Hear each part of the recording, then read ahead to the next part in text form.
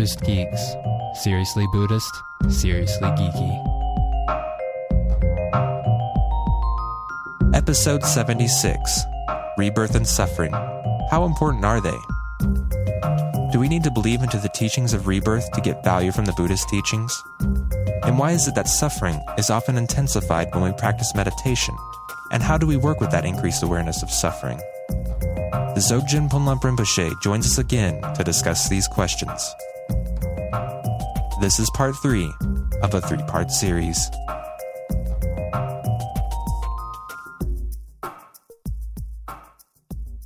Rinpoche, how do you deal with the teaching of rebirth in general? Because it's quite a topic for a lot of Westerners. People have debates or different feelings of that. Mm-hmm. For most of us, it's a new concept when we first hear about it. Mm-hmm. So how do you teach that, or how do you help Westerners relate to that? Well, I think basic logic we have in the West is like seeing is believing. Yeah, that's very true. Right. And because of this logic, then we say, I don't see the past life, I don't see the future life, so I don't believe in the past and future lives. Right. If you use the same logic, I use the same logic as a consequence theory, that if you really look back, we also don't see there is no past. We also don't see there is no future. So at the end, actually, we don't really see that, past and future lives don't exist either. Right. Just as much as we don't see they do exist, that much also we don't see they don't exist. And so at the end, it's back to square one. This logic doesn't take us anywhere, Oh, yeah. And so as long as, we are back to square one and we're not really sure about it. And so my logic is, why not play it safe? Yeah, sure. That makes sense. Why not play it safe? And then from these Buddhist teaching point of view, we're not talking about like you need to believe in some, religious things and do this and do that for the death and so on. What they're teaching about is like how to live well. Yeah. Live well, make your life meaningful and positive and beneficial and compassionate and loving. And most importantly, be a kind person. Yeah. Just be a kind person in the world. That's all you need to be. Yeah. Be kind to yourself and be kind to the world. And it seemed the practices didn't really change. That was interesting because I'm in the very first part here of the Bardo of natural living and abiding. And it's really the practices that you do anytime, whether you've read a book about death and rebirth or not. Exactly. So it seems that all the practices you're doing are for the same goal anyways. Exactly.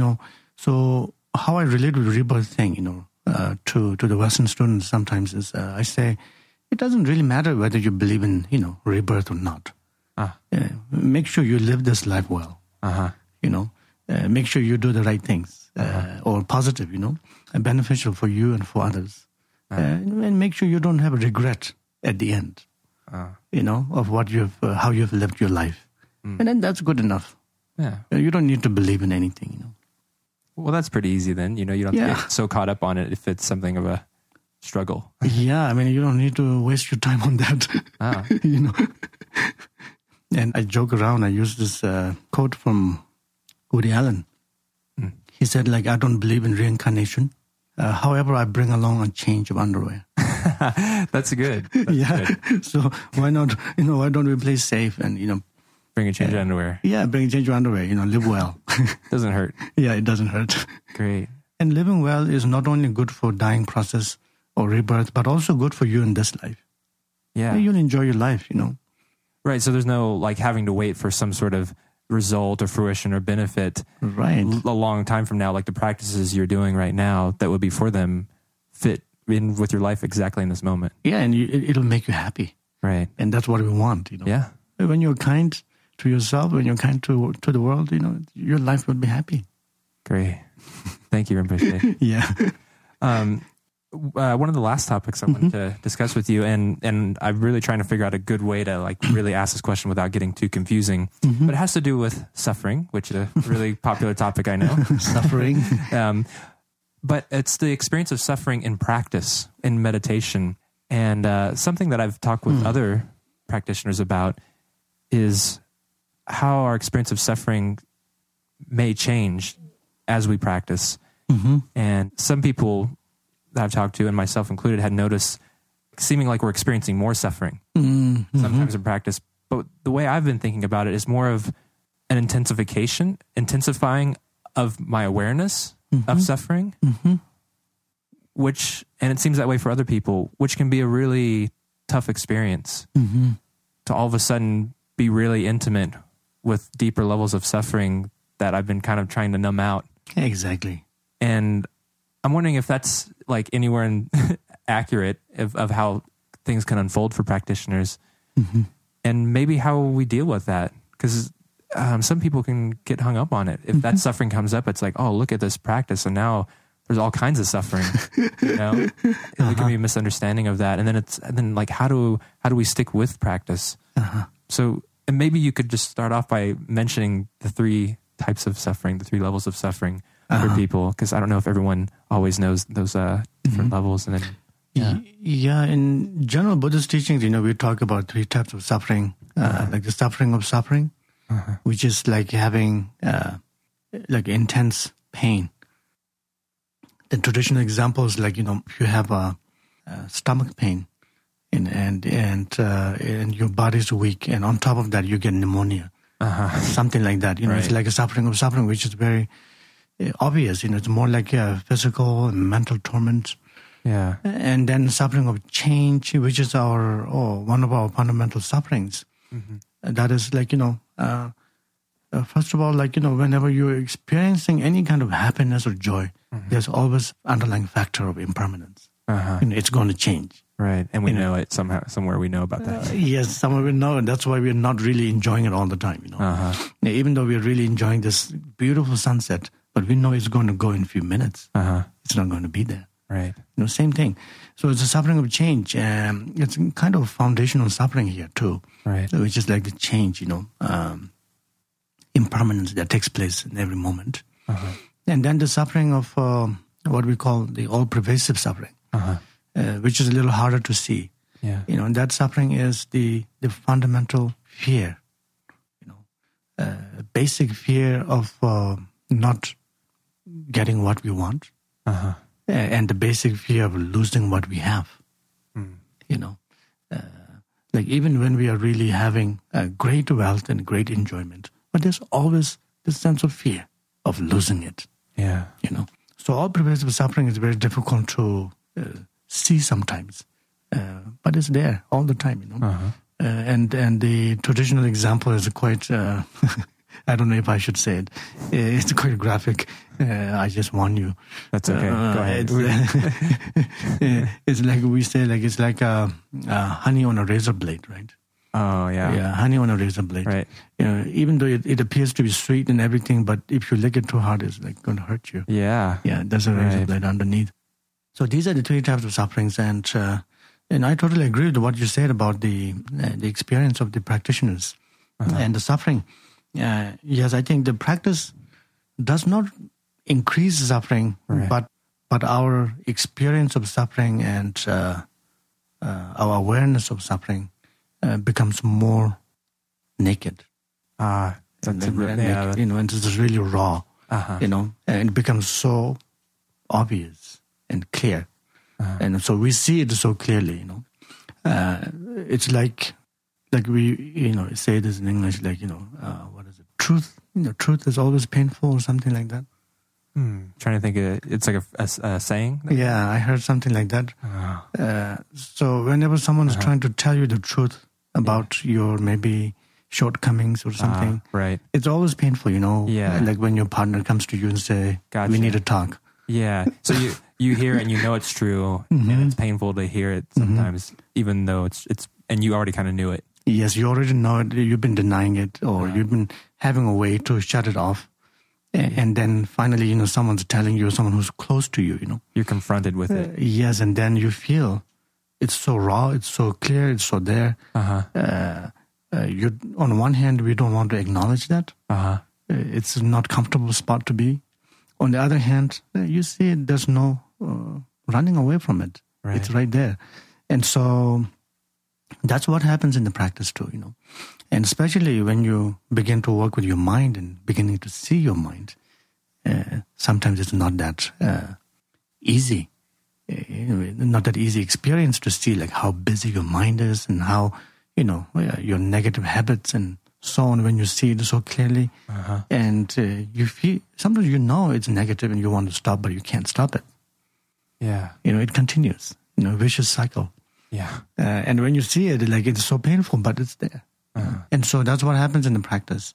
And the key point here is if you keep doing the right practice, let's say shamatha, sitting meditation, just basic sitting meditation. If you keep doing that, no matter how you feel irritated or painful, if you keep sitting and instead of looking at the pain, if you look at the experiencer of the pain, rather than just focusing on the pain all the time, but focus on the mind that experiences that pain. Looking at that experience itself. That's really helpful in meditation.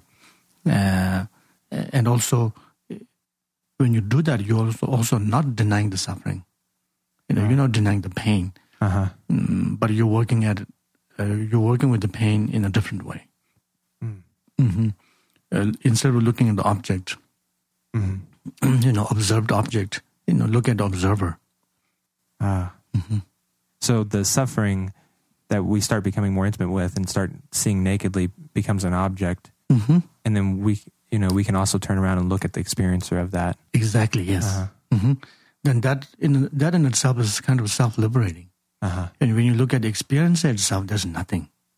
Like nothing so solid as we label it. Right. But when you keep looking at the object, you find a lot more to label it, And there's a lot more thought processes. I see.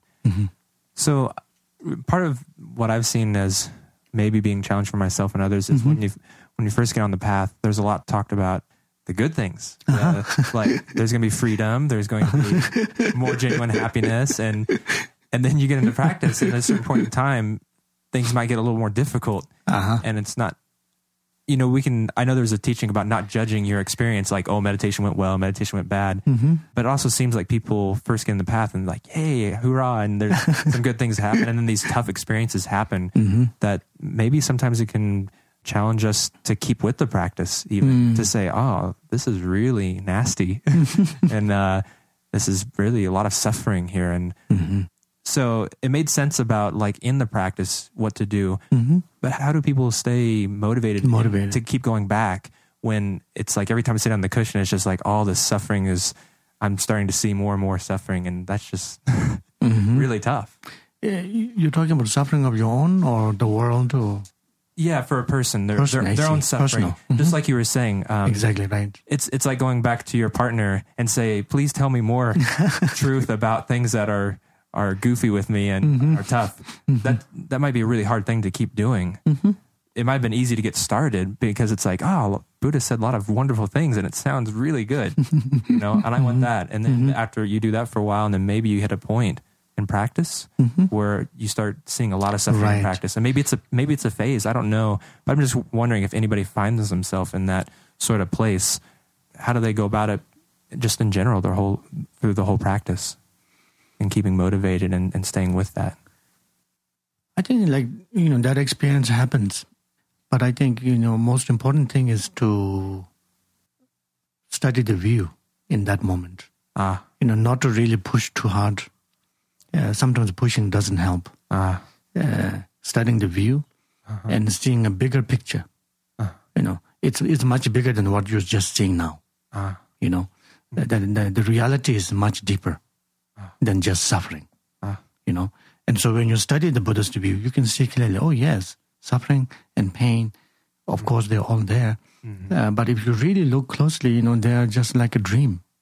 They're just like an illusion, So we also have to remember that absolute view, I don't mean we deny the relative suffering by absolute view, but, having a good balance, between relative and absolute, view and meditation.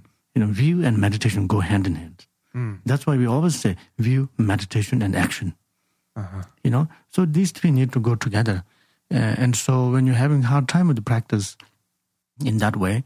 Sometimes it's good to remember the view, study a little bit more, read more and get a little bit bigger picture and try to understand that suffering more, rather than just sitting with the pain. Try to understand it, with the view. And also try to, penetrate that experience by, meditation methods, as I mentioned earlier, right. Looking at the observer rather than the observed object of suffering.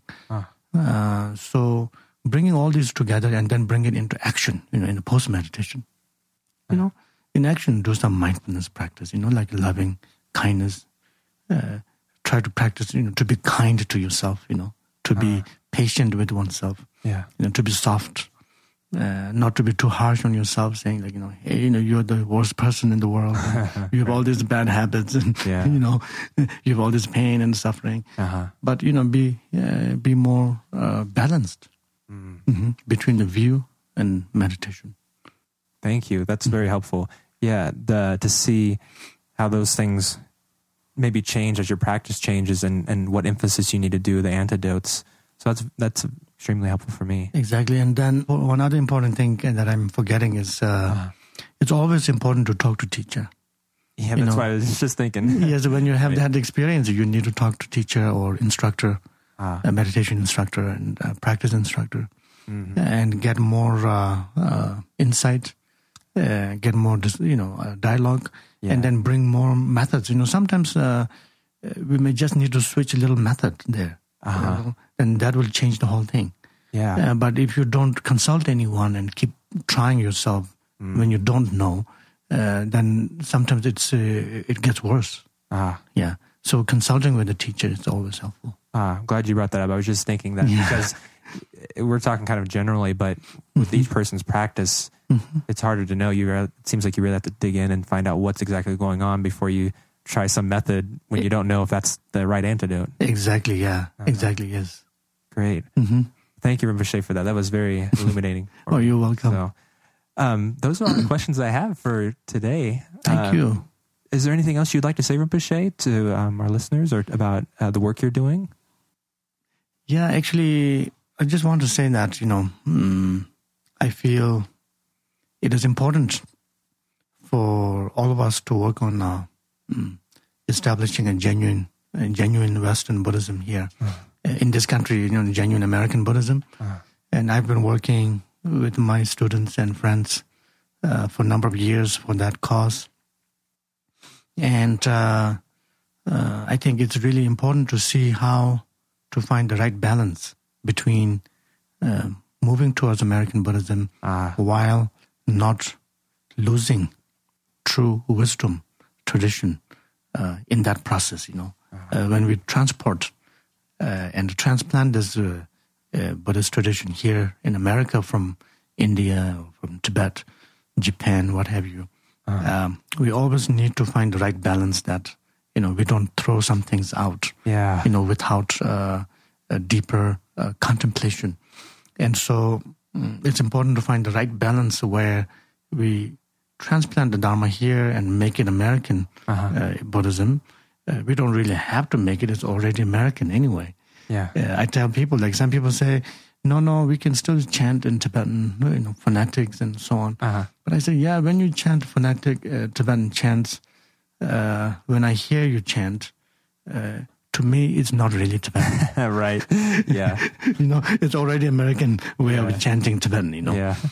Even that level of, traditional thing, we cannot say it's not American. It's already in that process there, That's very interesting. But we must go deeper than that. It's not, that's not what I'm talking about here. Right. We need a complete transformation and complete transplanting Dharma in the West, which needs to take place with working with the culture, social and psychological background of the Western students, and then working with the bringing the Eastern wisdom, which we can transplant here fully. And that's what my passion has been, and been working on this for a number of years. And I'd like to thank all the listeners and supporters for Western Buddhism. Yeah. And I'd like to thank you for your wonderful work here. Thank you, Mission. Buddhist geeks. Yes. Yes, I guess I'm one of them. You are. You definitely are. Fully. So, and thank you for coming on the show. I really appreciate you adding that on at the end, because so much of this show and why we created it is exactly for that. And so that's why it's such an honor for us to have you on, because of all of the really strong effort you're putting out there to accomplish that. So thank you so much for coming. Thank you very much. When I heard the name Buddhist Geeks, I feel right at home. Good. Excellent. Awesome.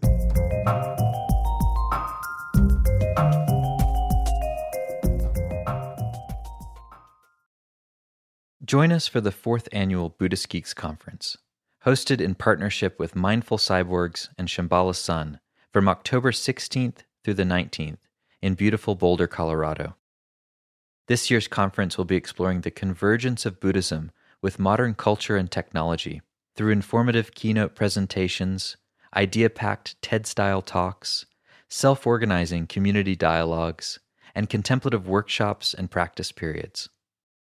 This year's list of presenters includes the world's most quantified man, Chris Dancy, abbot of the Village Zendo in New York City, Roshi Pat Enkyo O'Hara, and pragmatic Dharma provocateur Daniel Ingram, as well as many others. For more information and to register, visit buddhistgeeks.com/conference. After nearly a year in private beta, the Buddhist Geeks Network is now open for any independent practitioners who want to engage in interdependent practice. You can find out more about the Buddhist Geeks Network by visiting buddhistgeeks.network. And if you'd like to join the community and join us in regular social meditation practice or other events that we host there in the network, all freely offered, you're very welcome to do so, again, by visiting buddhistgeeks.network. Love to see you there.